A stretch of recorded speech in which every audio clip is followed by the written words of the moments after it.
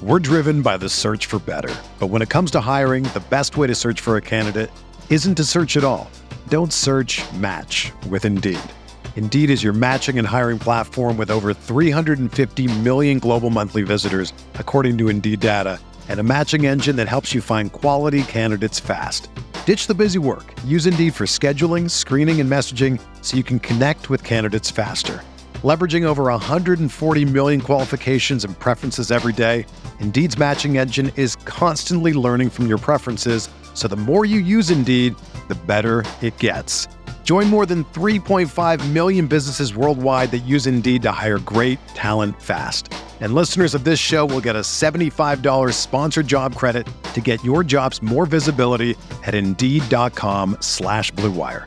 Just go to Indeed.com/Blue Wire right now and support our show by saying that you heard about Indeed on this podcast. That's Indeed.com/Blue Wire. Terms and conditions apply. Need to hire? You need Indeed.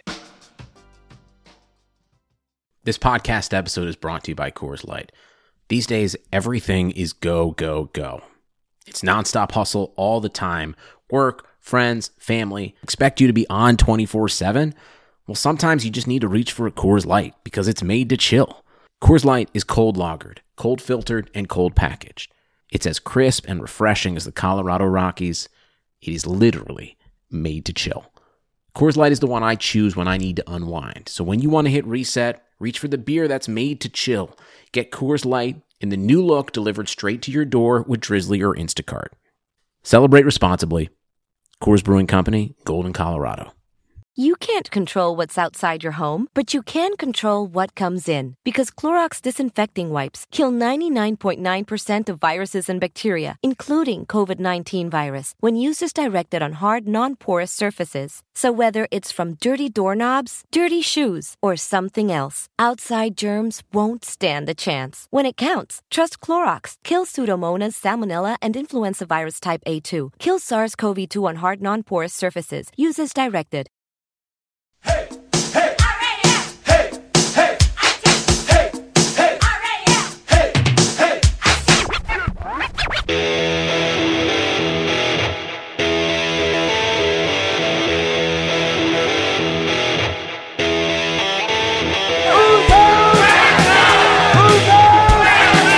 There's only one thing you can say. So the LA Rams will be the number 2 seed. They finished 13-3, a 13-win season for the third time in franchise history. I've been dreaming this my whole life. And so have you. Yeah. It's time to put in the work. Yeah. Every man go dominate. Offense, defense, special teams. Let's go. What are we talking about? Greg Zuerlein sends the Rams to the Super Bowl. LA will play for the Lombardi.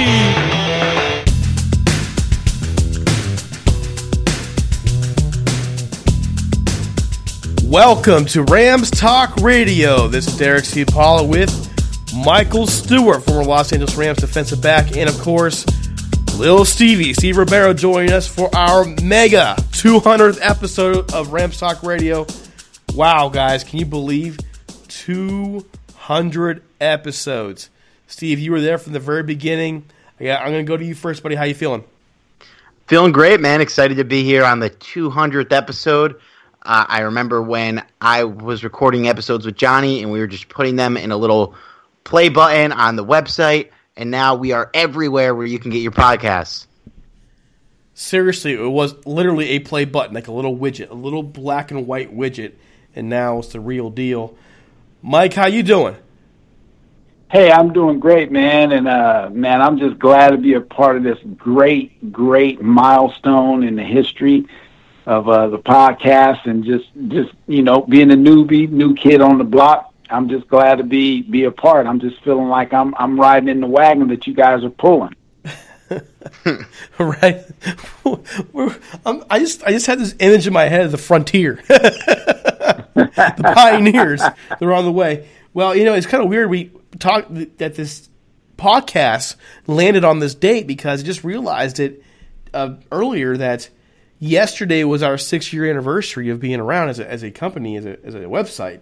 And here we are now on 200 podcasts. We began podcasting full-time in 2017. We test ran it in 2016. And at first it was a widget on the website, and then we moved to SoundCloud, and then we moved housing to Spreaker, and now we're all over the place. And it's really been something neat to watch just our listeners grow, the way they interact with us. It's been special, and so thank you, folks, for taking the time to listen to all of our shows, and we promise that the best is yet to come. We're going to keep working hard to produce better shows, to bring more personalities to you, and get you more interviews. And today, guess what? We got two really great ones. We have former Rams defensive end Grant Wistrom and former head coach Dick Vermeil, both of them part of the Rams Super Bowl team 20 years ago, the 1999 Rams, which is the only team in our franchise history to win a Super Bowl. So before we do that, we do also want to ask you to go ahead and, okay, if you haven't subscribed to us on Twitter, why am I saying this is not the end of the show? I'm on something here. Not You're frazzled, man. I'm frazzled. Spotify, SoundCloud, Spreaker, we're all those places you could find us. We're also now on public radio. I can't think of any podcast place we're not located, and if you do find one we're not located, please tell us so I can get us there. You can also find our podcast listed on Clutch Points. There are partners here. They feature an awesome app that puts loads of NBA and NFL information at your fingertips. You can check them out at clutchpoints.com or download their app. And also don't forget, again, to subscribe to us and leave a nice 5-star review on iTunes. It really helps us out. It also helps our other shows as well. That includes Rampage Radio, currently on hiatus, Butting Heads with Lil Stevie and Johnny. Good one. Rams Uncensored starts with us this week.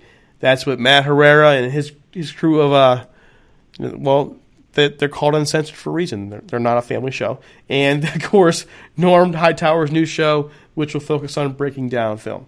Okay, so before we get to the interviews, a couple quick things to get to. The first one being the Rams hire Eric Henderson, former Chargers assistant defensive line coach, to be the defensive line coach. He replaces outgoing coach Bill Johnson, which is kind of a surprise. The guy who's a longtime coach in the league, coached 18 years in the NFL, 40 years coaching overall, 2 years with the Rams. I'm not sure how you guys feel about that. We'll get to that in a second. And then also, Zach Robinson is now on board as the assistant quarterback coach. He is now part of the tandem with Shane Waldron as they now become Jared Goff's fourth quarterback coaches in his 4 years in the league. I'm going to start with Mike on this one. Mike, how are you feeling about the Eric Henderson hiring? Well, it's always interesting when a veteran coach gets replaced with kind of a younger, what seems to be less experienced coach. So it'll be interesting to see. But there's this thought of the younger guy can relate to this new mentality player, which is always interesting because it's like, okay, we're still playing football. What is the difference in 10 years ago and 5 years ago to 30 years ago? You got to go hit and tackle. So, but there seems to be a movement to go younger and more relatable with, as they say, the millennial generation, whatever that means. But it'll be interesting to see. My only thing is, looking at the stats, they were ranked 9th defensively. The Chargers were in regards to total defense and things like that. And we were, I think, at 19 or something like that. So maybe they just said, hey, we're going to bring this guy in. We got some beef up front that we need to get a fresh sound in the room. Steve? Well, yeah, I think it's definitely kind of a youth movement here. I think that the Rams have to be high on Eric Henderson for them to make this move. And look, I mean, Bill Johnson had a long career in the NFL. The defensive line, I'd say, for the most part, underperformed this season. And that's with Aaron Donald having quite possibly the greatest interior lineman season of all time, which says a lot about how not great the rest of the line did. But either way, I think this is more about Eric Henderson and less about Bill Johnson making this move. It seems like the team, maybe they see Eric Henderson as a guy who can be the next defensive coordinator. Maybe they see him being the heir apparent to Wade Phillips in that regard. I mean, Wade can't coach forever. I'm sure we all wish he could, but he's not getting younger. A couple years from now, he's going to be 80 years old. And maybe they see Eric Henderson as a guy that can be groomed to take over that position and maybe for a long time after that until he gets poached for a head coaching job. And Zach Robinson, I mean, congratulations to him. He'll be a head coach within 3 years. Everybody's searching for the next Sean McVay, and maybe the Rams are doing the same thing by hiring a young former quarterback that had his last job working for a football website, commentating on how the Rams are doing. So, yeah, I don't mind the Zach Robinson hire. I think it's an interesting out-of-the-box decision by Sean McVay and the staff. And, Sean McVay, he's the guy that keeps that offense moving, and everybody else is just cogs in the wheel. Mike, how do you feel about the Robinson hire? Well, I think it's a ploy for them to probably have one of the coaches' calendars. This is another, nice-looking young man, so maybe they're just going with, hey, guys, we're going to be the most talented and we're going to be the most looked-at guys on this poster. I don't know. But I think there has to be something to, with golf, with the changes. But, again, it's a younger guy, and obviously they either know or see something. But he's done some time with the Patriots, right? Yeah, he did.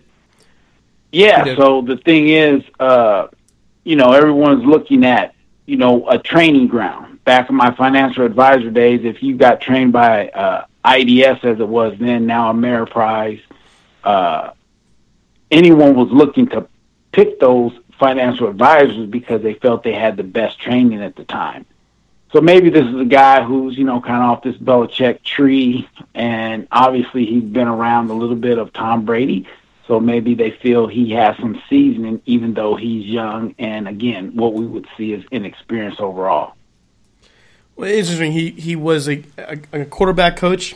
Not a quarterback coach. He played quarterback in college. He played a little bit with the Patriots. He Pro Football Focus analyst there. Also quarterback consultant. That's what I was trying to spit out.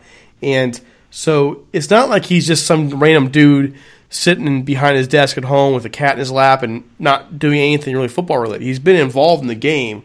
It's just interesting that that's where they went, and I hope it works. Mike Cahill, the Pro Football Focus guy for the Rams, really was highly praising Robinson on Twitter the other day, and he even said, watch what Jared Goff does this year. So we'll take his word for it, I guess. And, I got to go for it. I got to think with Sean McVay there, like Steve's saying, it's not going to matter. It's really Sean McVay's team.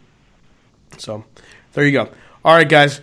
We are going to move on here. Before we do, we want to give a shout out to our sponsor, Jim Hawk. His amazing book, Hollywood Teen Grit, Glamour, and the 1950s Los Angeles Rams, tells the story of the 1950s Rams through the lens of Jim's dad, John, who was an offensive lineman for the team from 1953 to 1957. Check out the story of his father and a team he played for an era of glitz, glamour, and future Hall of Famers.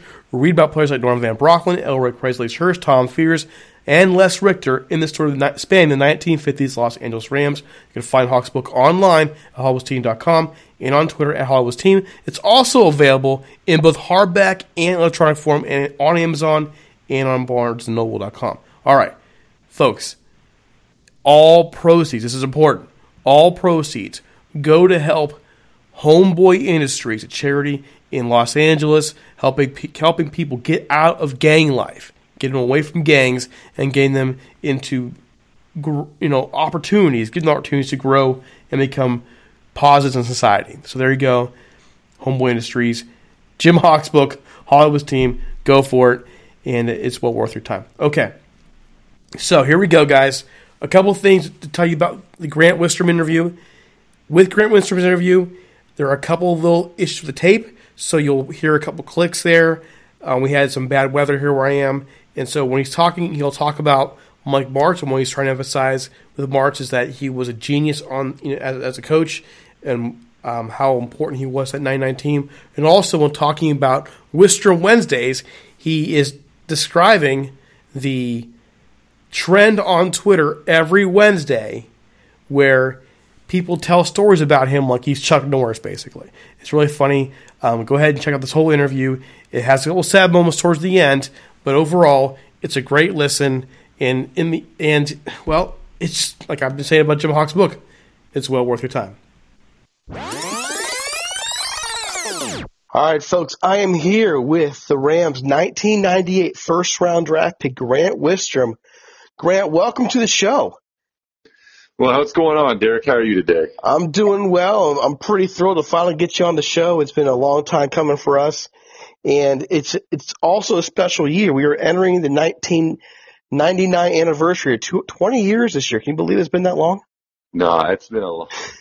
No, I can't believe it's been that long. My kids like to remind me about how old I am, but I don't feel that old.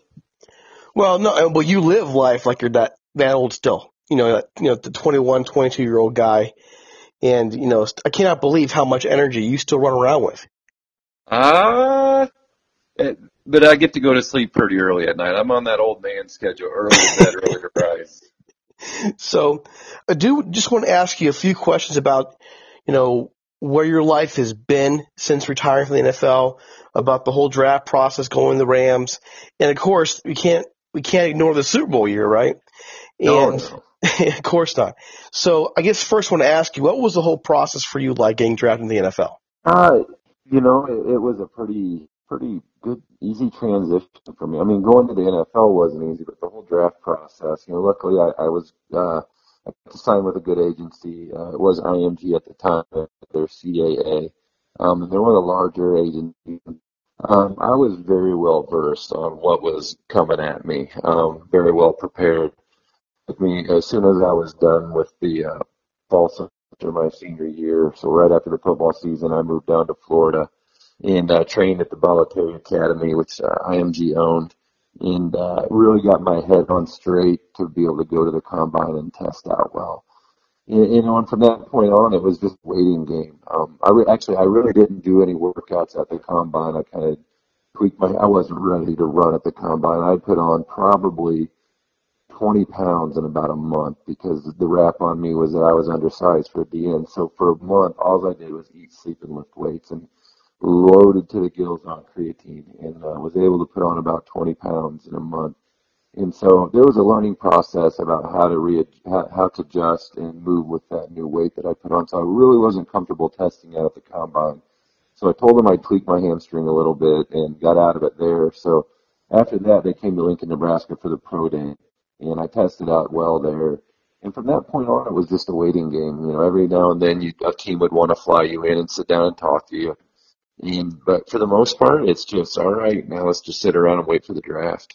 Well, how common is that? You mentioned something I've rarely heard, and that was saying, I'm not ready for this at the combine, so I told him I had a little bit of a tweaked hamstring. How common is that with players adjusting to the NFL? I think for me, I knew I was going to be a first-round draft pick, so it really wasn't a gamble. I wasn't ready to test, and I certainly didn't want to put anything out there that wasn't less than my best. So that for me, and I think it happens more often than you're aware of, because guys will test at the combine, and that's great, but they'll probably usually test again at their senior day at their school too, unless they just blow it out of the water at the combine. So for me, my resume, there was plenty of film on me, and I'm not a numbers guy. I'm not going to bench press the world. I'm not going to, set any land speed records running. So I'm an effort guy, and my resume is on film. So I felt kind of secure skipping that stuff, but also knowing that I was going to do it again for him later. So which team expressed interest in you leading up to the draft? Well, I knew Coach Vermeil liked me. I knew that he was fond of how I played football. He had commentated a few of our games, about the year or two prior, when he was doing color for college football, TV, whatever. And I knew he was very high on me, and they picked pretty high that year, so I knew there was a chance there. But the Dallas Cowboys actually chose, I think, 8th that year. And I was in Webb City, right outside of Joplin, which is right outside of nowhere. And they actually had a private plane waiting at the Joplin airport for me for the next day, and to get ready to fly down to Dallas. And they called the night before the draft, and they asked, hey, we think that St. Louis might take you at the 6th pick. Is there any way you'll tell them not to draft you? And at that time, St. Louis was the worst team in the previous decade. Yeah. And the Dallas Cowboys were America's team, so I'd have given anything to have gone to Dallas. That's not. I'm not the type of guy that I don't think I'm better than anybody else. I certainly don't think I would ever have the right to tell somebody not to choose me. And then on the off chance that the Rams still choose you now, and the word gets out that you ask them not to draft you, now you're already pretty soured going into that city. So it was certainly, at the time, it would have been awesome to say, yeah, I want to go to Dallas if I could play there. But everything happens for a reason. And I kept my mouth shut, didn't call St. Louis because that's the right way to handle things.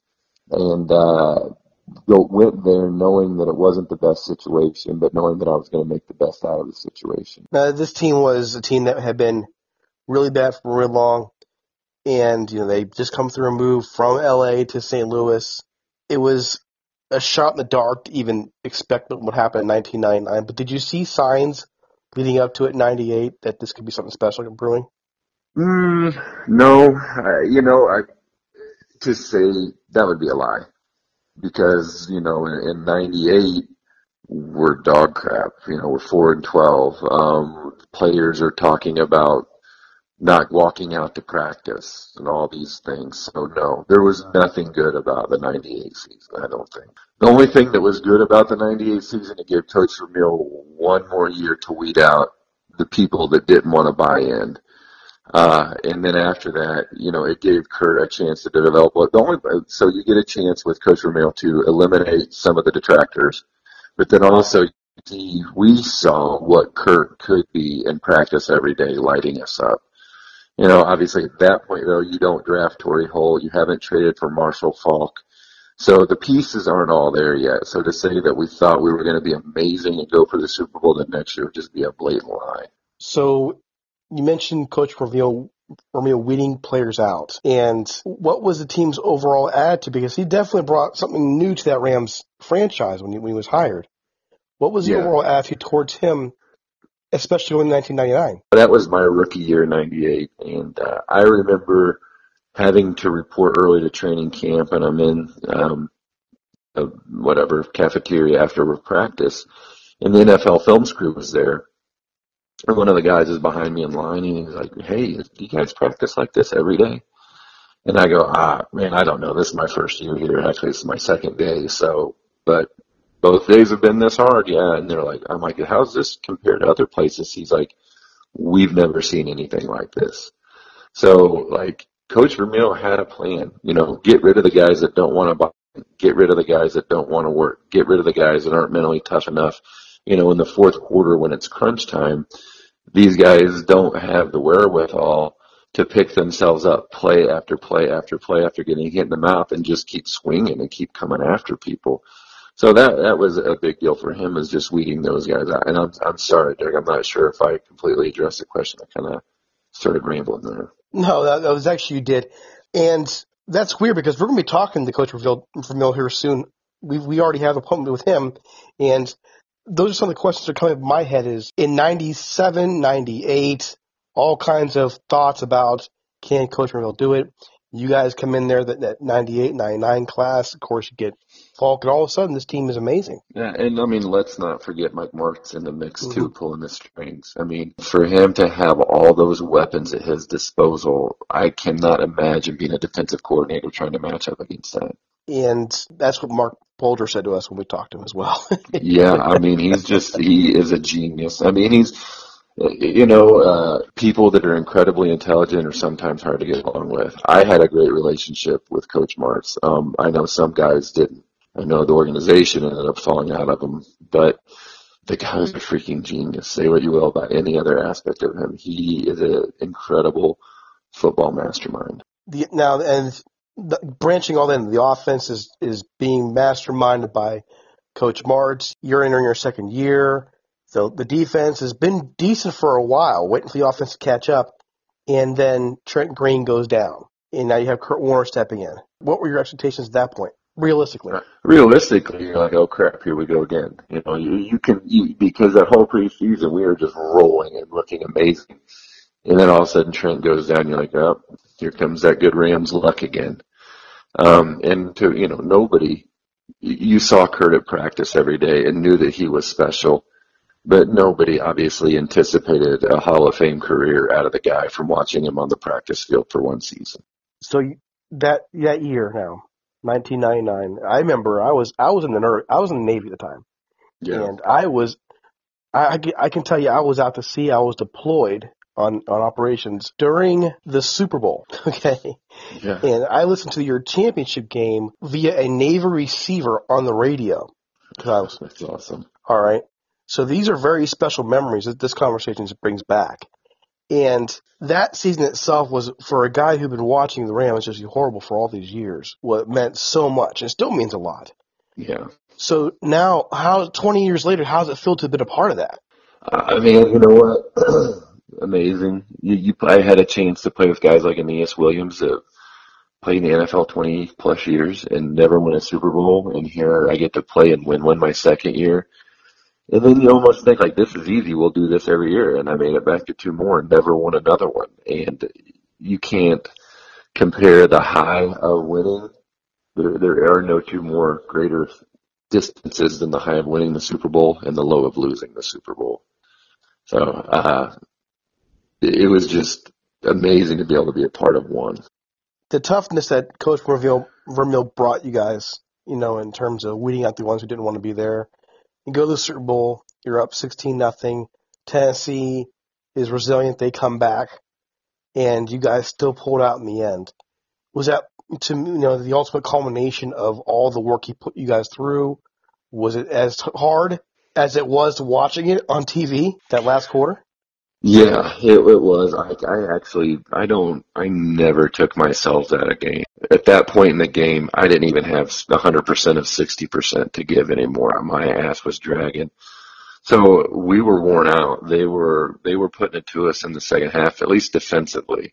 And I can't speak from the offensive side of the ball, but on defense, they were just pounding it down our throats and making us like it.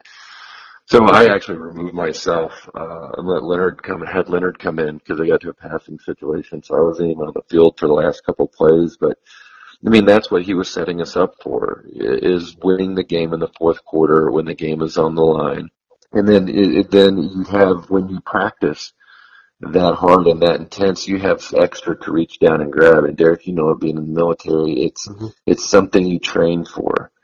And you train to be in the most hostile conditions and the worst conditions, and if you practice in those conditions, you can play in those conditions, and that's what he was conditioning us to do. And that last tackle, of course, just inches away. That moment that happened, how did it feel to know it's over? You're Super Bowl champions, the Rams. That's the marriage and the birth of my 2 children. I mean, that's the happiest moment of my life. I've played football since I was 7 years old. God put me on this earth to play football. I know that. I've known that since I was a little kid, and I didn't know that I would get to play in the NFL, but I knew that was something inside of me needed to play football. And to be able to go out and play on the biggest stage of the thing that I've been gifted to do and have a chance to win it is just mind-blowing. And you were effective throughout your entire career, whether it was in St. Louis or Seattle, and you played some great football. What were some other meaningful moments for you? It's hard to recall, like, special moments. They don't stand out to me like they did in college. College, I can think of particular moments where I took the time to soak it in. I guess, the Super Bowl parade, I will never forget. That was amazing. The number of people that came out and the fun that we had, that was awesome. I got to judge a Miss USA pageant a couple weeks later. That was amazing. Just being out there on this, just getting those opportunities, affording those opportunities was incredible. But the Tampa Bay game that year was a really big game. I still remember that game. The Philadelphia game, the playoff game, I think it might have been 2 years later. I don't think it was that year. 2001, but, yeah. Yeah, that was a really big game. I remember having some big plays in that game. And the Super Bowls stick with me, but I gotta tell you, I don't go back and I don't watch a lot. I don't watch any games. So just particular plays don't stand out, but just feelings and emotions do about just time, the time that I spent at certain places, guys that I got to be around. It was more for me. I have more off the field of football around my football career than I do on the field. That's kind of where it's taking me, this conversation here. And you retired early, age 30. Why did you leave the game? It wasn't fun anymore, and I always told myself, like I said, I know I was meant to play football because it was fun and I loved it and I was good at it and I needed it in my life. But I promised myself that whenever it stops being fun and it becomes a job, I'm done. And it stopped being fun probably, about my last year in St. Louis.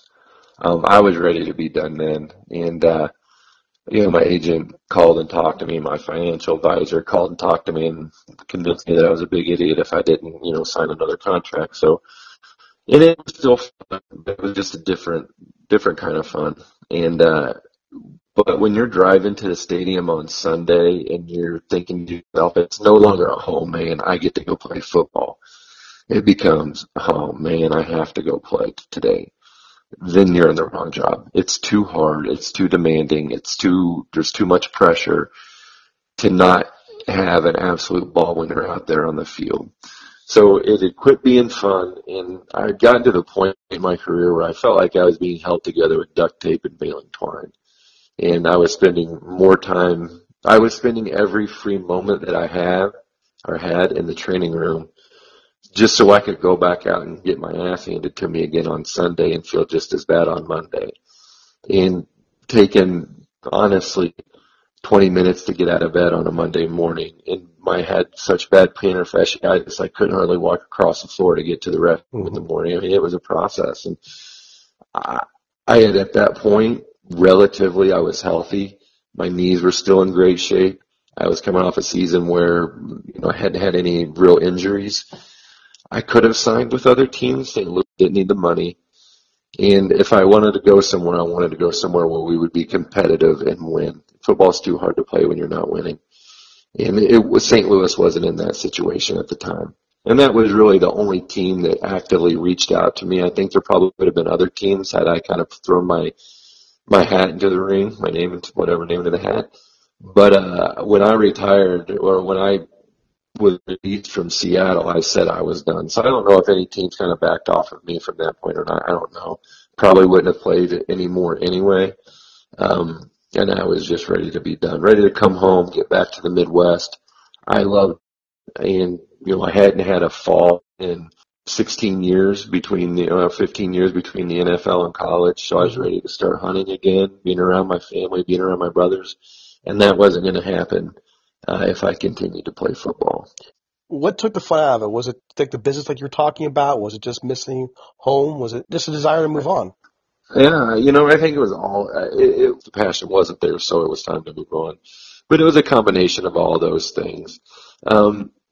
And just probably, it's just a combination of all those things. The pressure, how my body felt. I'd say between the pressure and how my body felt on a daily basis was what kind of drove me out of football. That took the fun out of driving to the stadium on Sundays, like, oh, all right, I'm ready to do this. That wasn't there anymore. So it just, like I said, when it wasn't fun anymore, it was time to be done. Well, just a couple more questions here. Can you explain to me Wistrom Wednesdays on Twitter, please? You know what? Most nights on Wednesday, my daughter and I end up sitting on the couch together, just reading the absurdities that come out. They're pretty awesome, man. There's some really, really creative people out there. I was just thinking, man, this is Chuck Knox Part 2. Oh, it's awesome. I love it. There's some good people out there, man. So, folks, when you get a chance, check out Grant's Twitter feed for some of the best Wistrom Wednesdays. Okay, finally, years later now, what does it mean to you to have been a Ram, and do you still follow the team today? It's hard for me to follow them, Derek. I'll be honest. I don't mind that they left. I understand there's more money in LA than there is in St. Louis. I get that. My problem is I'm too ingrained in Missouri. I'm more Missouri than I am St. Louis Ram. The fact that the organization knew they were moving about 4 or 5 years. As soon as Mr. Kroenke got the team, I believe he had plans to take him to LA. So as soon as Mr. Kroenke got the team, in my heart, I believe they knew they were going to L.A. Instead of just saying, hey, guys, it's been really fun here, but we're taking the team to L.A., they drug it out for, I don't know, 2, 3, 4 years and cost the state of Missouri money in stadium studies. It took us long, leading to believe that there was a chance that if we build a better stadium, if we fund the right studies, if we do the right things and check all the boxes, that they'd stay. And they knew damn good and well they weren't staying. So I'm not really a Rams fan anymore. I was cheering for them in the Super Bowl because I absolutely hate the Patriots. I respect them, but I hate them. And I'm a big Ndamukong Suh fan. But other than that, I didn't really care if they won, and I don't really cheer for them. Well, I'm sorry to hear that part. Yeah, I know, you know, and it hurts me to say it too, but because I wanted to play, when I got drafted there, I wanted to play my entire career there. I did not want to leave, and it sucks that I left. And it wasn't, you know, what and how that all went down. They essentially just threw a contract out on the table and said, this is what we have to offer. You or Adam Timmerman can sign it. I mean, that's essentially what the conversation was. Mm-hmm. And it was, Adam took it. And, you know, I'm glad for Adam. That was awesome. And they just said there wasn't room left for me anymore. And that was after my 5th year. And so going into my 6th year, I had a pretty damn good year. And then at that point, they certainly couldn't afford me anymore. And, you know, they probably didn't want to. But it stinks, man. I wanted to play my whole career in Missouri, in St. Louis, and be a franchise sort of guy. And, you know, that wasn't able to happen, and I'm okay with that. But I'm a Missouri guy more than I'm a Ram, and I don't like how they treated us.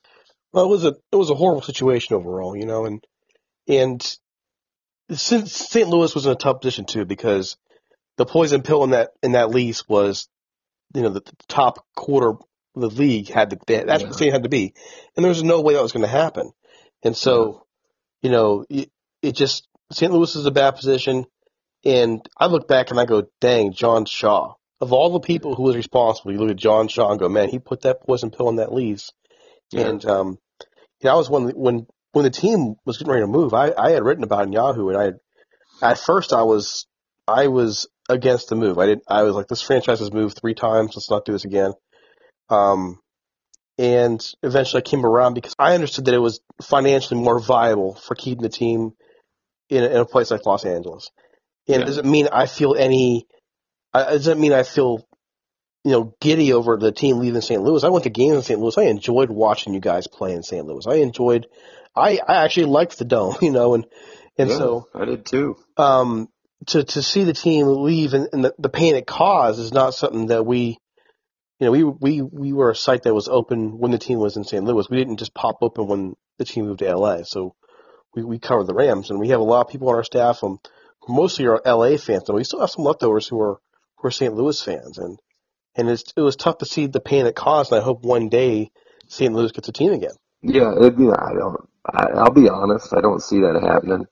It'd be nice if it did, but I don't know. I just don't see it happening, unfortunately. Well, hey, I want to thank you for all the time you spent with us today and just talking about your life and your career. And, you know, we are thankful for the time you played with this team, and we are thankful for the what you put in the field. I know it did some damage over the years, and to help bring this franchise to the Super Bowl means a lot. Oh, man, I'd do it again in a heartbeat. 6 years of my life, absolutely. I loved it there, and like I said, it truly, when I signed the contract in Seattle, it was one of the happiest days of my life, but also one of the most painful, too, because I really wanted to play my entire career in St. Louis. But God has a plan, and He had a different plan for me that day, and my family, my life would have changed completely, I think, had I stayed in St. Louis. So sometimes our best prayers are the ones left unanswered. Well, still, nonetheless, man. I mean, I'm sorry that it had to happen that way. I wasn't happy when you were signed. I wanted you to stay in St. Louis. I was not happy at all, and the team didn't keep you. And you know, unfortunately that's what the game is. It's a business now, and sometimes people have to go. And sometimes, you know, the people you don't want to see go are the ones that go, and that's going to happen again this offseason with the Rams and many other teams across the league. So, Grant, where can people follow you on Twitter and keep track of Wistrom Wednesdays? Actually, if you go to just my handle's at Grant Wistrom on Twitter, and it's just hashtag Wistrom Wednesdays. There's always some good stuff on there, man. It's always funny. All right. Well, hey, thank you so much for taking the time to spend with us, and, well, take it easy. Thanks a lot, Derek. You too, man. Thank you for having me. Thank you. All right, so there's the interview with Grant Wistrom. Guys, that was a tough one at the end there, here, and describe how he feels about the Rams and how he's no longer really a fan because of what happened. There's a whole thing against him.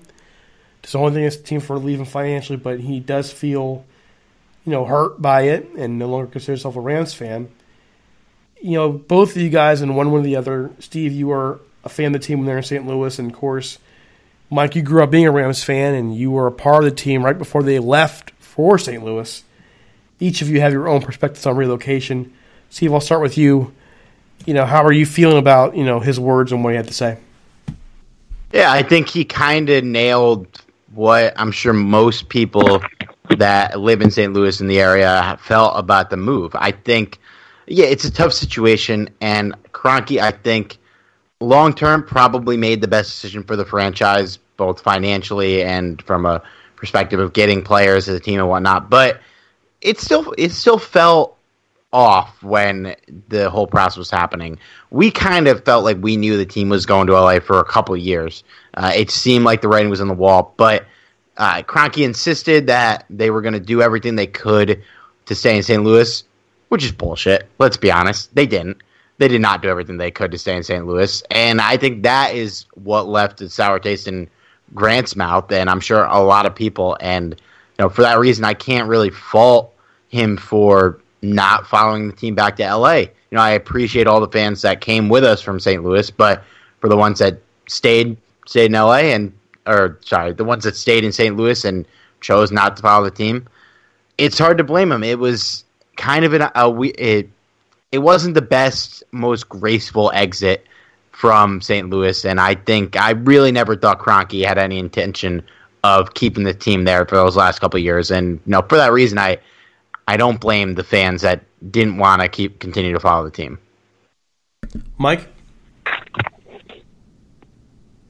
Yeah, I definitely, have some experience with team moving. I was with the team in 93, a year before they left in 94, and some things you could kind of see were a little bit writings on the wall, but the tough thing that gets maybe overlooked a little bit are, you have families involved. I mean, at the time we had people with the team who had been there, 20, 25 years and doing some different things. And, now you're like, okay, we're going to move to St. Louis. So some went, a lot of them didn't. And I'm sure it was the same with St. Louis with the move back. Some came, some didn't. Because from my understanding, knowing some people that are still with the organization, you kind of didn't have a lot of time to make a decision. And it was either you were rolling or you weren't, because when they said it was time to go, they were rolling. So it's just kind of a sad situation, because I know when they went to St. Louis, everybody here in LA was like, man, it's just kind of for the money. And it seems the same coming back. There's a money emphasis on it, and the fans and the families seem to get left out. So I agree a little bit with Steve. Yes, maybe long-term from a financial business perspective, it's going to be a great move for Mr. Kroenke and the rest of the organization. But, there is something in translation that the fans get left out. And as we can see, even players and fans can become a little, disjointed and bitter, because you're spending your hard-earned dollars to support your team, and then you don't really have any control over anything at the end of the day. So, tough situation. But all in all, I'm going to say I'm happy they're back in LA. And, I understand what Grant's saying. I do think, and this is just a polite disagree with him, and maybe even you a little bit, Steve, I do think that it's, how do I say this? It's not so cut and dry as simply saying, why didn't they say, just tell St. Louis they're leaving? They couldn't. They couldn't tell them that, because they'd be violating NFL guidelines at that point, the relocation guidelines, if they're purposely trying to muck it up and, just make it all a big mess so that they can leave, then, that's a violation. So they had to have good faith negotiations. And for them, the Rams, the definition of good faith negotiations was to follow the lease, follow the process of the lease, follow arbitration, make the case in arbitration. And that's what the Rams did. And it worked. Does that mean that they weren't, it's purely accidental, they got to go? No. I think they knew St. Louis couldn't pay up. I think they knew St. Louis, this is the problem St. Louis did. I think St. Louis failed between 2004 and 2014 to properly plan to upgrade that stadium.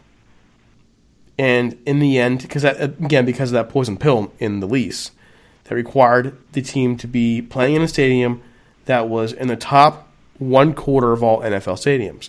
So with all that in mind, the Rams just followed the process and got to leave. That's all it was. And it doesn't make it clean. It doesn't make it perfect. It's a really horrible thing that St. Louis fans had to experience it now twice in their lifetime, losing the Cardinals and the Rams. And I feel for them. I do. If, just like we felt for the LA fans when the team left LA. It's just, sometimes the business comes ahead of the personal. I don't think Stanley Kroenke felt good personally about burning his home state. I mean, I don't think he did at all. But I'm a business owner. Mike, you're a business owner. Sometimes the welfare of your business comes first. The value your business financial future comes first, and that's the financial decision he had to make. And it stinks that people had to get burned in the process. It really does. Well, no doubt. I mean, at the end of the day, the idea is these guys who own these teams, they're big-time businessmen outside of it. So at the end of the day, yes, they're going to do what's in the best interest, ultimately, of their bottom line. And if they see another opportunity where their bottom line can be improved, and maybe that also helps improve the lives of those who are employed by that organization, then in that sense, it looks like a win-win situation. Unfortunately, because fans who are, pretty much normal by most standards are working, you buy a season ticket or you save up, you're spending hard-earned dollars to quote-unquote be a fan and be there in the stadium and feel the action and all those things. And when that's just kind of taken away from you without you having any control, I definitely can see how it leaves a sour taste in your mouth. But yes, ultimately, as they say in our business school, business is business, and, location. So maybe it came down to LA was a better location at this time. Steve, any final thoughts? Yeah, I think that, my personal feelings are I think going to LA was probably the right move for a variety of reasons. But it still sucks for the fans that got left high and dry in St. Louis. They were in St. Louis for 20 years. How many of those years were the team good? Like 5 out of 20? I mean, yeah, they were blessed with a Super Bowl win, which many franchises haven't even had.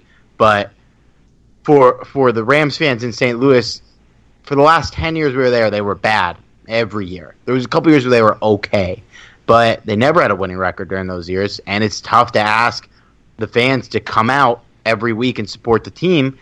And a lot of them did still come out, but they got a bad product, and I don't blame them for not spending their hard-earned money every week to go see the team.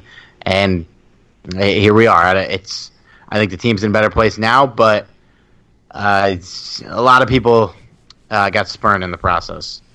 So, and also one more thing here, just to put to bed, because I keep seeing this on social media. Whenever somebody wants to trash talk the Rams, one of the first thing they say is, you'll hear them say it, is, well, that team's going to be gone anyways. They're leaving. They just don't stay anywhere. They're going to leave them to go to London in 5 years. They'll be in Oakland in 2 years. Folks, this team is not going anywhere now. They're not moving again.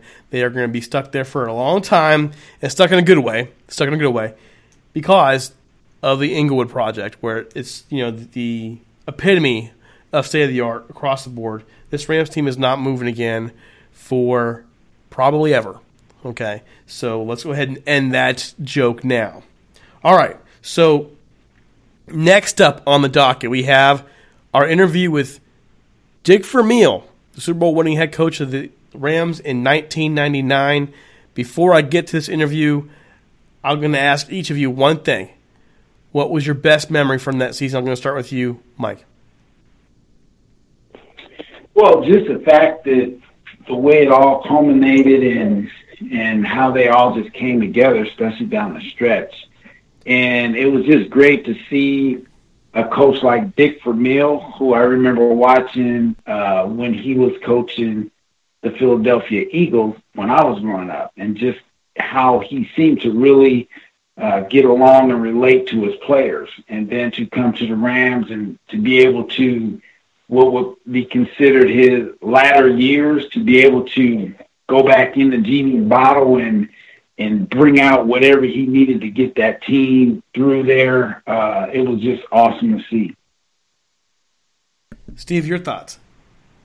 Yeah, I was 5 years old during that season, so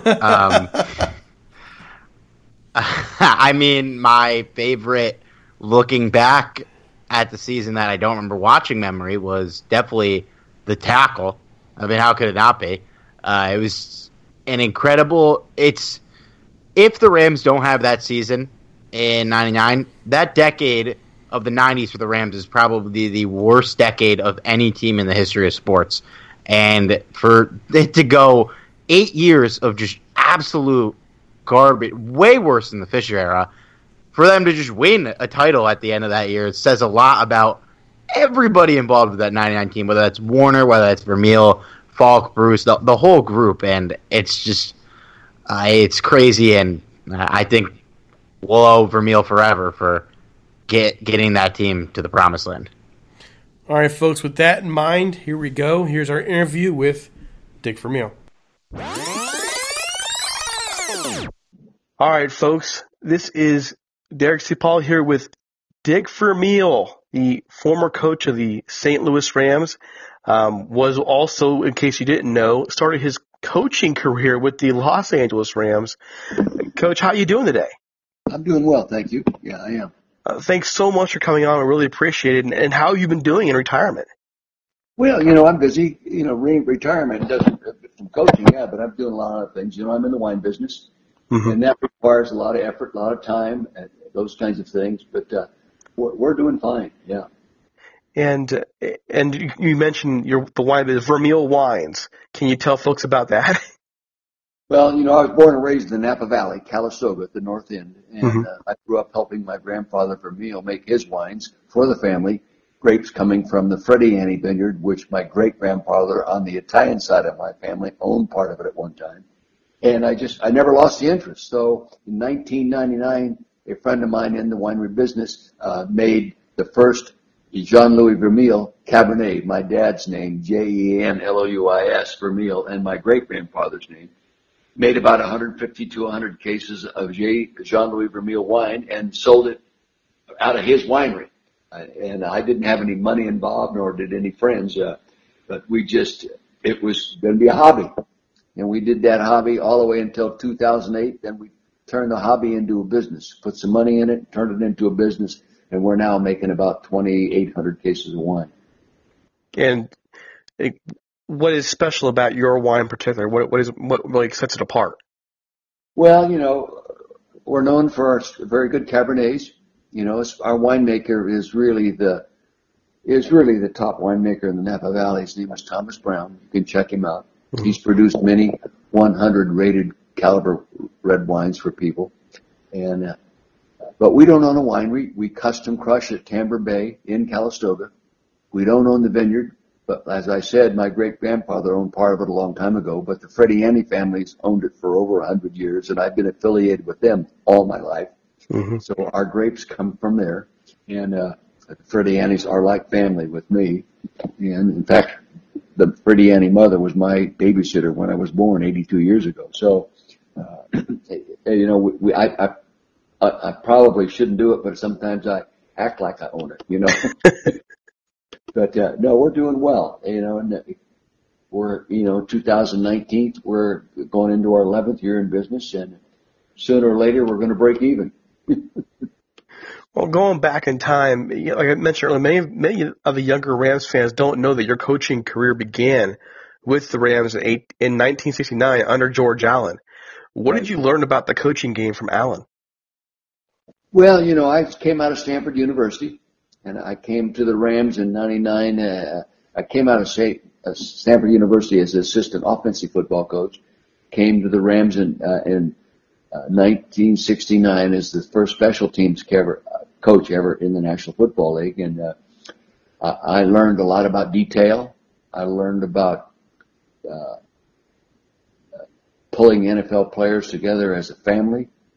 I learned to respect age at positions. Mm-hmm. Never assume a guy that is so old can't play well yet at that age, which George Allen was notorious for being able to keep the older players playing and playing well. I learned the detail and preparation, the work ethic and everything was, on the pro level, which I'd never seen. And I think George Allen was sort of a forerunner. I learned from George the importance of being sound on defense first. His philosophy, if they can't score, they can't beat you, And, a lot of little tiny things that you learn from George. And always admired him, remained a good friend of his. He used to come to my Eagles training camp when I was a head coach there. Mm-hmm. And watch after he was out of coaching the Rams there. So, I have great fond memories, and I learned a lot from him, and also the other people on the staff. Ted Marshall-Broda, great offensive coach, Ray Prohaska, offensive line coach, Ray Malavasi, defensive coach, Tom Catlin. I learned so much from all these really older, experienced, long-time NFL football coaches. And I don't think I could write it all down in one book. And you left the Rams, though, after 1 year, but you came back as an assistant under Tommy Prothro and then later under Chuck Knox. Given the struggles that Prothro had during his 2 seasons, the impact Coach Knox made in Los Angeles, what impact did those years with the Rams have on your coaching career? Well, first off, I think Tommy, I left the Rams in '69 to go be the offensive coordinator at UCLA because I wanted to coach offensive football. And I always respected Tommy Prothro, having coached against him for 4 years as a Stanford assistant coach. I always admired how well his team played and how well they were coached and how well they played based on the level of talent that they had. They always played beyond their level of talent. Mm-hmm. And I left the Rams not out of disrespect for them, out of respect of finding out how you take kids and make them better than they really are. Okay. And I thought I could learn that from Prothro. And lo and behold, I get there. George Allen gets fired and they hire Tommy Prothro to come to the Rams. So I go back with him as his offensive coordinator. And if the truth be known, I was probably part of the reason Tommy got fired because I was his offensive coordinator and I wasn't far along enough in my career from the NFL standpoint to probably really be a quality offensive coordinator at that time, and he hadn't been in pro football, so he wasn't really that familiar with the pro game. And we played, we ran the hell out of the ball. I think we might have been the best running team in the NFL at that time, but the passing game wasn't up to par. And I've always sort of blamed myself for that. Mm-hmm. Of course, at that age, you always think you know everything. But I'm looking back on it now, recognizing how little I knew, but how much I thought I knew, But anyway, I've really respected Tommy Prothro, and I enjoyed my times with him. And then he got fired, and the Rams asked me to stay on the staff. And Chuck Knox came, and I got to stay there and coach with Chuck one year. Lo and behold, I go back to UCLA as a head coach. If I hadn't left the Rams in '69 to go to work for Prothro, they would have never called me up and offered me the job on the phone to come back as a head coach. So it all worked out real well for Dick Vermeil. And then later on, you go on and you do a wonderful job with the Eagles. To me, looking back in history, just the job you did with the Eagles was outstanding. And then you left the pro game for 15 years, and you became one of my favorite college football analysts. So Yeah, you were outstanding at your job. But then you come back again. What convinced you to come back and take over a franchise, the Rams, that hadn't been to the playoffs in that entire decade? Well, first off, I never lost my respect and relationship with the Rams, okay? When Carol Rosenblum bought the team, I was there, and then they fired Prothro, and he brought in Chuck Knox. And he asked me to stay, okay? And, which I was excited. And he said to me one day, he said, young man, if you were a little older and had a little more experience, I'd make you my head coach today. But I want you to stay with me. And I said, well, thank you. So I was there the 1 year with Chuck Knox, and I just really enjoyed the experience and learned a lot. And met many new assistant coaches that came there and worked for Chuck, and they did a great job. But Chuck was a great leader. And you learned a lot about communication with players and coaches and those things from Chuck Knox. And a hard-nosed guy, good practices, and he got the best out of players, a good motivator. I learned a lot from him. The year I spent with him gave me confidence when they called me and offered me the UCLA job that I could go there and do it, because of my final year of exposure to the NFL with Chuck Knox was so positive. And so then you came, but years later you go back to the Rams. Right. Well, all those years I'm out after the Eagles situation, and I needed a break. I didn't plan to stay out as long, 14 years like I did, but I just sort of didn't trust myself. And but the Rams always offered me the job every time it was open. Oh, they did. I never took it. And finally, it came to me. I think they tried to hire a few guys that turned it down. And they came to me and asked me if I'd come in and talk to them about it. And I said to myself, well, if I don't do this now at going on 60, if I don't do it now, I'll never do it. And no other team would give me the opportunity at that age anyway. Because they knew me, I went in and talked with them and accepted the job. Yeah. Now, when I talked to Grant Wistrom, I just talked to him yesterday. He mentioned that there was nothing really, in his view, nothing about the 1998 season that gave any indication that the Rams were about to turn around. Did you see signs of change in that 98 team, that in 99 things could be better? Oh, yeah. I saw change in 97, 98, and 90. It doesn't happen in 1 year. Mm-hmm. You build a football team, and there's certain things that happen that allowed it to continue to escalate to the level it escalated in 99. But if you hadn't had the foundation of 98 and 97 and 98, 99 wouldn't have happened. There was a progression, and it just all came together. And of course, we get the equivalent of a first round draft pick, all pro running back in Marshall Faulk. Okay. That's a nice addition. Okay. You look a lot smarter in a running game. You have a chance to draft Torrey Holt, who's going to be a Hall of Fame wide receiver one day. So that's a nice addition. You find out that Kurt Warner is a Hall of Fame quarterback, so that's a wonderful addition. You bring in Mike Martz to take over the offense, and it was time for that offense to be put together in the fashion that only he could put it together, along with the staff. I brought in Al Saunders with Mike as the receiver coach, who will work tremendously with him. I brought John Masco in to be assistant line coach with Jim Hannafin, Dana LeDuc to take over the strength and conditioning program. And I always considered those three coaches equivalent to 3 first-round picks. So all of a sudden, and the other thing is our work ethic was so great at that time, and they worked so hard for very little return in 97, other than individual improvement, fundamentally, and how each player played the game. Then 98, you add a London Fletcher to the roster that in 99 becomes an all-pro caliber player.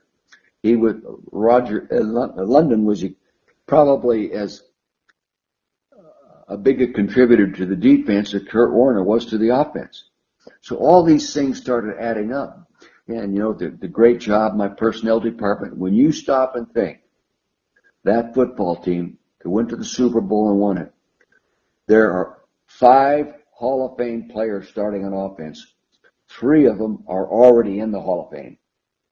Isaac Bruce is not yet, but he was in the finals this last year, finals. And Torrey Holt will be in there following him, okay?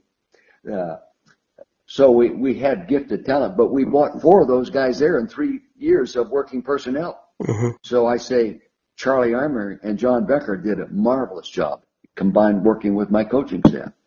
And, we built a football team by working together in every phase of the department in the program, Well, one of the kind of more interesting things that, again, going back to the Wistrom conversation, he also mentioned to me that he was glad the Rams gave you one more year, 99,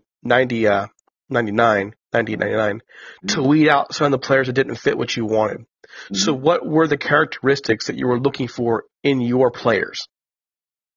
Well, I love high character, hard-working people. Hard work is not a form of punishment. And sometimes it takes you a while to teach people this, especially in the NFL.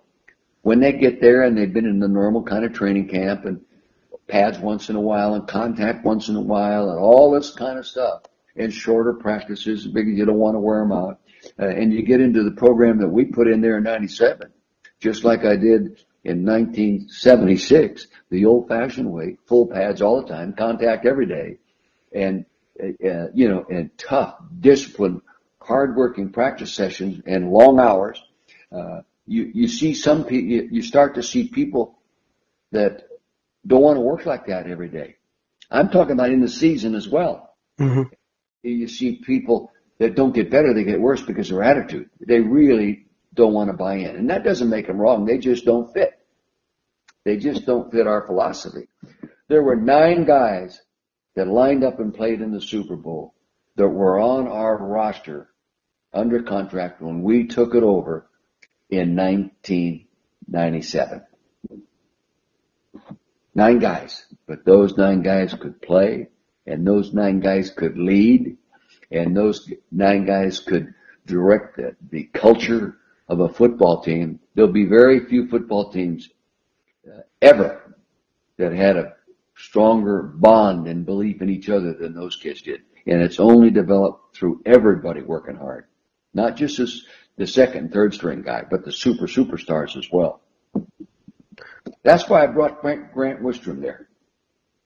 I brought Grant Wistrom there because I knew from watching him play in college football as a broadcaster, I knew what I was getting from a consistent character commitment to play hard on every snap. And I just knew it. And brought him there in the first round and passed up some pretty damn good players to bring him there. But I wanted that kind of personality, that kind of character, because it's infectious. And he was infectious. And he actually mentioned this, that very same thing. He mentioned that he knew Coach Vermeil wanted him there. So it's kind of interesting hearing your perspective on it, just as he gave his. And so moving on now, going to the 1999 season, we all know that famous line you gave in the press conference about rallying around Kurt Warner when Trent Green suffered his horrible knee injury. Mm-hmm. Right. What did you realistically expect from the Rams offense in 1999 after that injury? I expected us to be strong, maybe upper 1/3 of the league caliber offensive team. I expected us to be a playoff football team. I remember telling President John Shaw, this is a playoff team. And he said, don't tell me that. Every coach has told me that over the past 2 years. We haven't been there in a long time. I said, John, this team is ready to be a playoff football. I could tell the way they practiced. I can tell the way my coaches coached. I could tell the way they responded in the locker room. I'll bet you this. That was the only football team in the league that never went to a hotel the night before a game and a home game.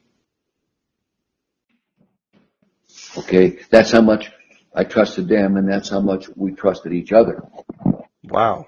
So how long did it take you to realize that the Rams are actually serious Super Bowl contenders, not just the top one third of the league offense, but serious Super Bowl contenders? I would say after the San Francisco football game on October 10th, we were ahead 21-0 at the end of the first quarter. Ended up beating them 42-20. A team that had beaten the Los Angeles St. Louis Rams combination team 17 times in a row. Yep. And we had beaten Cincinnati Bengals 38-10 before that. The Super Bowl team from the year before that, Atlanta Falcons 35-7, beat the Ravens in the it was a playoff caliber team 27-10. I just knew this is a very fine football team. And I'll tell you exactly, there are two things that really defined that football game. One, after the ball game was over, Bill Walsh was one of my closest friends in my life, others outside coaching. And he came in to my press conference after the game.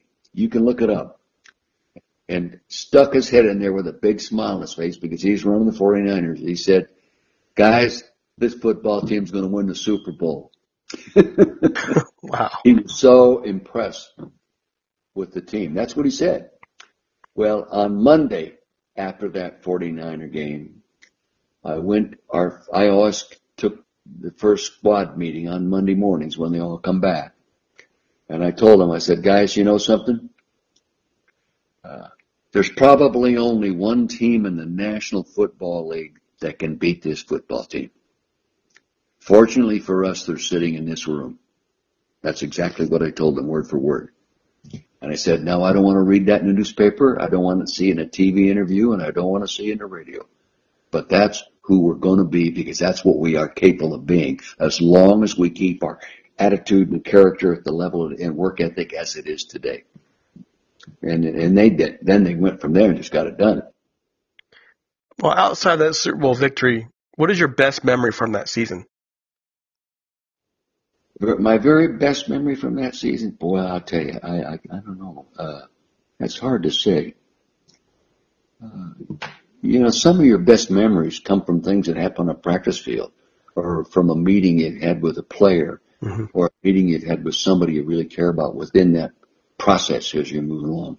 But probably my strongest memory is the press conference the Monday after losing Trent Green. And then I was shot, I was beat and everything else. But I still believed we could be a good football team. And as I said, we will play good football. I was very, very sincere in saying that. I probably remember that as much. I remember that more than anything that entire year. The second thing I remember the most is the Monday meeting with the squad after the 49er game that I just told you about. From a game standpoint, I would say, I don't know. I think it grows on you, but those first 6 games, we scored 175 points. And the other thing, as we were going through all this, I recognized how much better our defense was getting. First off, they weren't having to play as much. First off, they were playing from a head situation, so people couldn't be as well balanced as they would like to because we were scoring 35, 38, 42, 41, 35. Unbelievable. Yeah. But our defense was playing so well. The defense scored 7 pass interception returns for touchdowns. Our offense got a lot of credit, and it deserved it. But when our offense was sitting on the bench, we scored, I think, 12 other touchdowns. So, it was together. It was together. And the leadership that we had from that football team, it kept growing, And a lot of them weren't the superstar names. They're the Ray Agnews of the world. Mike Jones and these kind of kids. Mike Jones gets great accolades because of the tackle he made at the end of the game. He made a much bigger contribution to that season than that one tackle, you know. And so that's what it was all about. But any one game, I think of that first quarter against the 49ers. 21-0 at the end of the first quarter. Well, that's there. I have two memories from that year. The 49er game, because they'd beaten us 17 times in a row. And then the first round of the playoff against the Vikings. Right. And because the Vikings the Vikings always seemed to have the Rams number. Always. And then to see the Rams put up 49 points on them. And well, they put up 37, if you remember, didn't they? They did. They came back late, but put up 49 on the Vikings like that. And I was, it was special because I hadn't seen a Rams playoff game in 10 years. Yeah. And then, to do it in style the way they did, that was a special for me. I actually just watched that game the day before the Super Bowl this year. It was special. Yeah, it was a very special game, and you remember what broke the game wide open, though, is second half kickoff return. Yeah. Broke it for a touchdown. And, Frank Gans was probably the finest total football coach I have ever been around in my life. At any position, at any level. And our special teams contribution, not only from a performance standpoint game day, but Frank's leadership contribution in his meetings to the entire squad. We had offensive linemen going to special teams meetings, but they just want to listen to the meetings.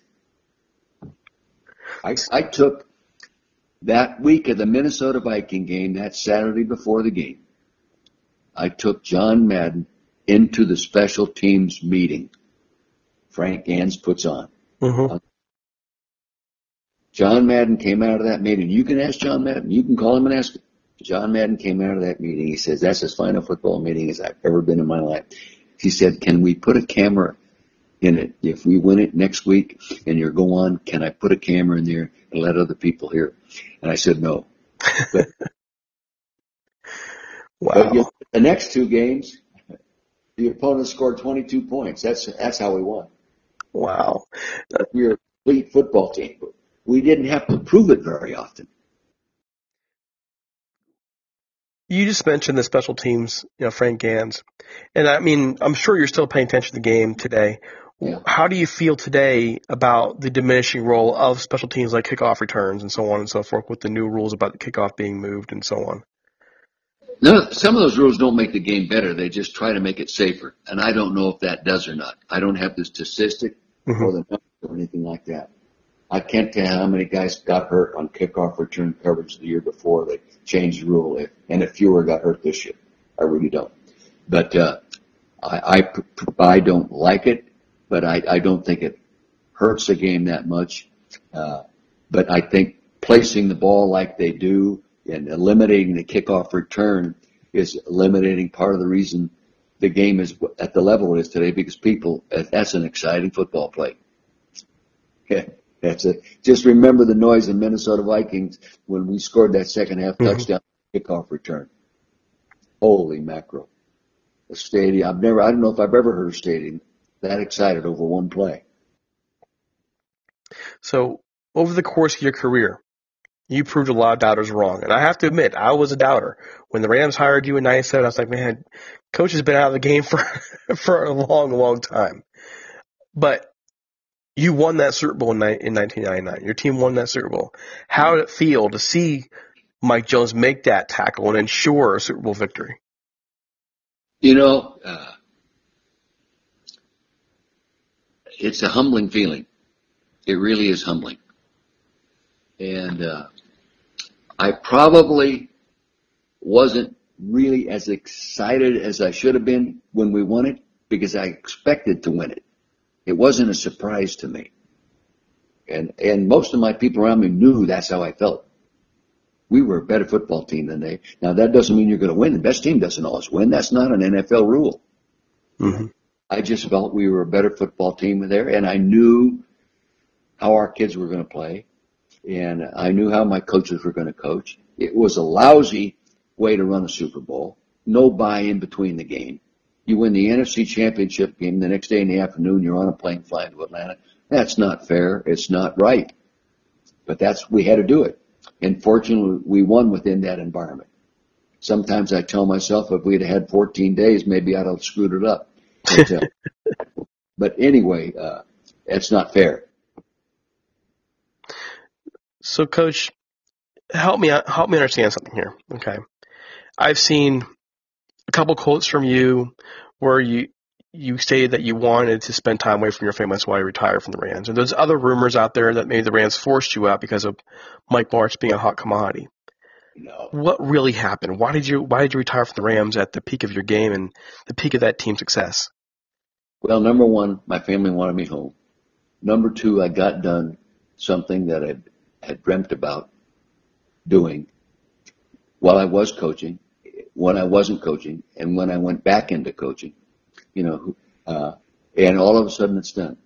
Number three, I have a Coach of the Year trophy from 1979 on my shelf at home that I see all the time. And every coach on it had been fired. Tom Landry, all of them, they'd all been fired. And, I just thought, what a wonderful way to be able to, it's like a boxer wins a world championship, go out of this. And so I did that. And my own emotional stamina is not great. It's not. Sometimes it may be a strength, but most of the time it's, I think, a weakness. I just don't have great emotional stamina. I know this. I didn't want to cut the squad in any way. I didn't want to let somebody go that I was going to have to let go because of salary cap. No, I didn't want to get involved in that stuff. I was so closely connected to those guys. I didn't want to go through that. And I actually was prepared mentally to help Mike get a head coaching job outside the St. Louis Rams before he ever got to one, before I was ever leaving, as we were going along. And I was already prepared to give the job to Al Saunders, who I did when I went to Kansas City. Mm-hmm. I was never worried about getting fired. It was never mentioned. I was never reprimanded. Every meeting I had with John Shaw in the off season, I listened to what he thought I could do better. He listened to what I thought I could do, and we worked together on it. It's little things I tweaked. I think he gained a better understanding what I was all about and how I was going about doing it, But I never ever got into that kind of thing. And once I did it and I got home, I felt very good. I felt relieved from about being out from underneath the constant pressure and the concern for everything that goes on. When we went to the Super Bowl, when we went to the ring ceremony party, the Four Seasons in St. Louis, and I started handing out the Super Bowl rings, I recognized that I'd made a mistake. Because it all came to me. I spent 3 years building this football team and then give it away. And then, I felt bad about it. But I didn't think I'd ever go back into coaching. And I wouldn't have if it hadn't been for Carl Peterson in Kansas City. I brought him into the league. He worked for me at UCLA. I brought him into Philadelphia. And I could have taken the head job at Kansas City Chiefs when he took it. I didn't go. So, it's so easy to create rumors. So easy. Because no one's held responsible for starting them when they don't know what they're talking about anyway. And that's why we go to the man and ask the question, because I've just seen so many things. And, years later, and seeing what happened to the team, as the years went on and in all the bad years, the dark years of the mid to late 2000s. They ran out of personnel for one reason or another. Somebody was making mistakes in personnel, or I don't know. But it can't be one guy. Mm-hmm. It wasn't one guy. Dick Vermeil wasn't the one reason we won. Now, I was the leader, and I'm held responsible for it. But our organization worked extremely well together in every phase. In every phase of NFL football team. I don't know if they lost that or what. I know this, they didn't have as good of players after a while. They didn't. Just go evaluate the draft. And we have. And I can go back to, the weird thing was, Yeah, Jesus. The weird thing was the 2001 draft with the Rams, they had all these great first-round picks, and a lot of them went to fixing up the defense, and it basically worked for 1 year. And then a lot of those players that did well for 1 year didn't pan out after that. Yeah. And, so I don't know how how it all works out, and some folks have said, I've talked to over the years who were there, say that, that loss to the Patriots really messed with that team mentally. Who knows? But one thing I do know is that you were there when the team won a Super Bowl, so we're grateful for that. Mm. And years later, Coach, what does it mean to you to have won a Super Bowl as the head coach of the Rams? Well, I appreciate having been given the opportunity to be a leader that contributed to that quality of an organization. It wasn't all about me. It was about us. And I really appreciate, I see John Shaw every time I go to Southern California, okay? Today, Thanksgiving time, I saw John Shaw, okay? Not many people would have hired me at 60 years old at that time. But I just appreciate having had the opportunity to be the leader of that organization. So years later now, and do you still keep track of the Rams and those players you coached? Yes, I do. I stay in touch with a lot of them. I hear from them sometimes when they need something or need an interview, a recommendation for an interview, or they need this or they need that, or they want some advice. I hear from them a lot. Talk to them. I got a text message from Kurt Warner, who's sitting here the other night. So, if I'm anywhere close to Springfield, Grant Wistern's going to see me, okay? Mike Bruder, Dorius Ragnews, and those guys. I talked to Adam Timmerman the other day, called me, okay? So Isaac Bruce organization sent me an email the other day about a reunion. And Trent Green's a limited partner in my wine business. So, I stay connected. Todd Light, I just did a video for his 50th birthday party. Yeah. So, when we started off the interview today, you talked about, how you've retired, but you're still busy. We've talked about your wine company and so on and so forth. What are you doing today just to have fun? As an 82-year-old man who's out there living life, what are you doing just to have fun and enjoying life? Well, from a career stand, having fun for me is I enjoy being given the opportunity to be a guest speaker. For like I did last few weeks ago for Hewlett Packard. I've got a big one coming up later on, and I enjoy that. It's fun for me to be able to do that. Makes you think as a leader, makes you organize and think. But fun outside the house, outside, I have grandchildren, 11 of them. I like to hunt. I go to Montana every year. I came in today from going deep sea fishing. I'm down here in Key West for a month or 6 weeks. My wife and I, our daughter and son-in-law own a second home down here, and we use it as soon as it gets miserable in the wine business eats up a lot of time. And my name is on the bottle. It's my friends put it together. My friends invested in it, and it's now a very respectable label. It's not without issues, but we have got 11 years of work in it, and it keeps getting better, and the credibility of the organization keeps growing. We haven't made the playoffs yet, okay, but those things all, and then when you've been married 63 years, so that should utilize some of your retirement time. Well, congratulations on that. That's a feat so many people don't ever reach. Well, Coach, just want to thank you so much for your time and just, it means a lot to us. Our site really focuses on the history of the entire franchise going all the way back to 1936 to now. And to get time with you, it means a lot to us. Is it going well? Can you make a living doing it?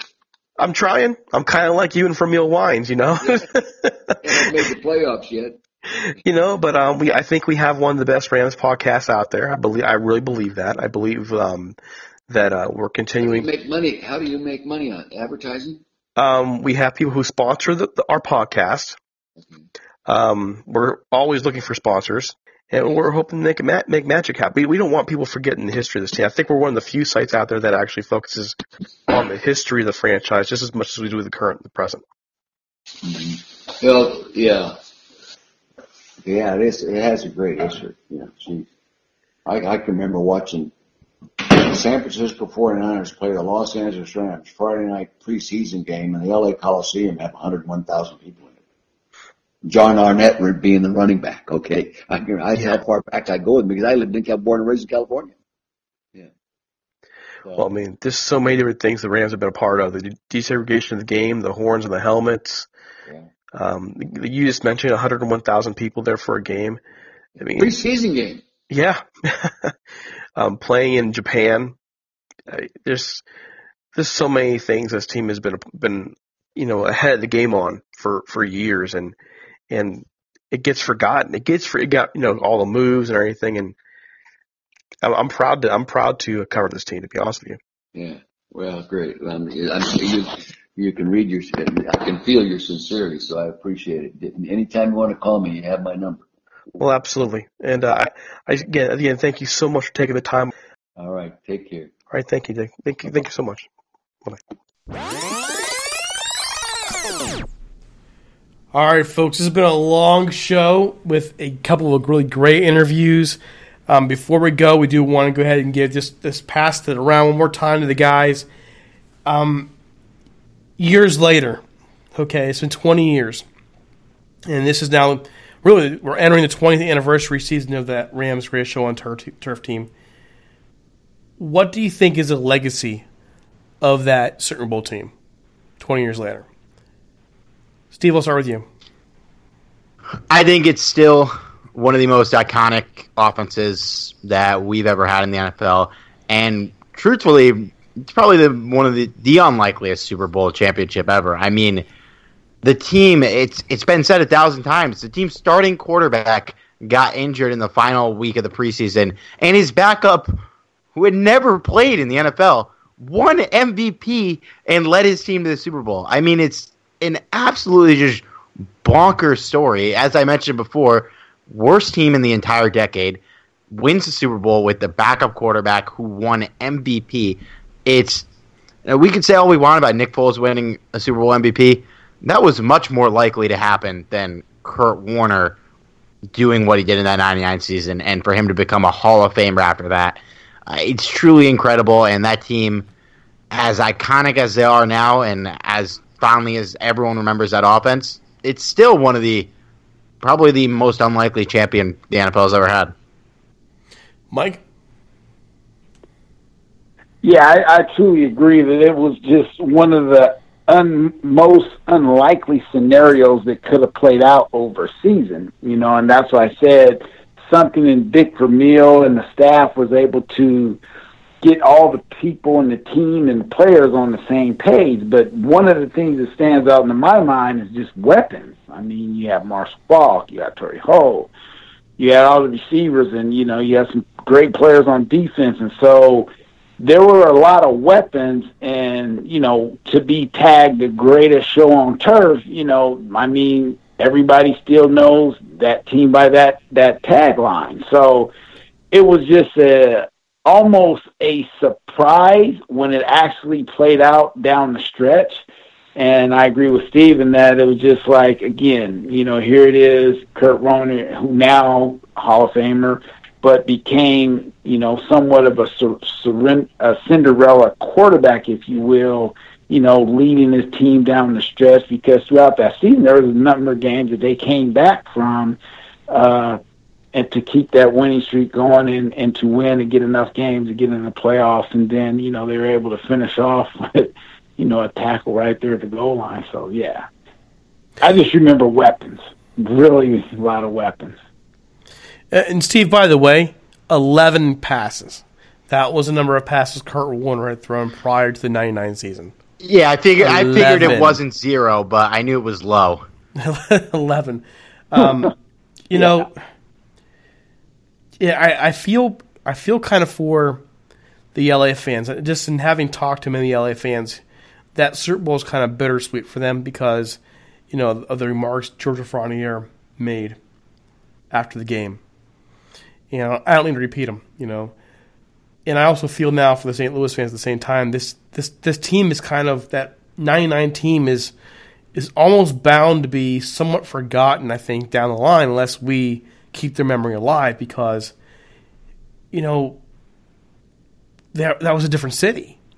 And I'm hoping that the Rams organization does a great job of doing what they didn't do with St. Louis. When the team moved to St. Louis, they didn't do a very good job of acknowledging the LA Rams players. They really didn't. And I'm hoping now that they keep bringing back Torrey Holt, and they keep bringing back Isaac Bruce and Kurt Warner, and they invite Grant Wistrom out there and bring Grant Wistrom back out in the fold. And I hope that happens because that team deserves it. It's not their fault the franchise moved, and you know it just deserves that acknowledgement. It was one of the best teams, in my view. That team is one of the best teams in NFL history. They were that good. They were that good. And it's a shame that years later, to me, they're in danger of that memory being forgotten because of where they're located now. That's because of relocation. It's a natural thing. Memories fade when that team isn't there anymore. That's just how I view it. Yep. So, all right. So that is how we are going to close up shop. Our 200th episode. I hope you enjoyed both our interviews with Dick Vermeil and Grant Wistrom. I'm sure we're going to hear lots of feedback on the Wistrom interview. There was so much more than just his feelings on St. Louis in there. There's a lot of meat. And again, with Dick Vermeil, he had so many great memories. The guy is he's like an elephant. He forgets nothing. So with all that in mind, don't forget to follow us on Twitter at Talk Rams and on Facebook at facebook.com/Rams Talk. You can find me on Twitter at DC Apollo, Michael Stewart at OneDude23, and Steve at Steve Ribeiro. Also, if you want to sponsor us, we need sponsors, folks. We need partners to work with. Reach out to us at ramstalk1945 at gmail.com or leave us a voicemail 657-666-5453. We have a media kit ready to get out to you. You can find us on iTunes, Stitcher, SoundCloud, iHeartRadio, all those other places.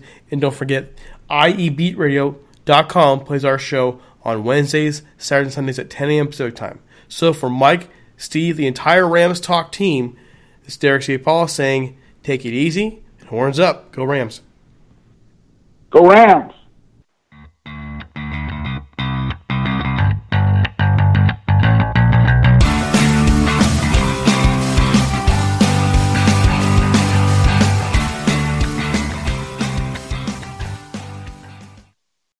The NBA is back. Where else can you get this type of drama? Where else does history hang from the rafters?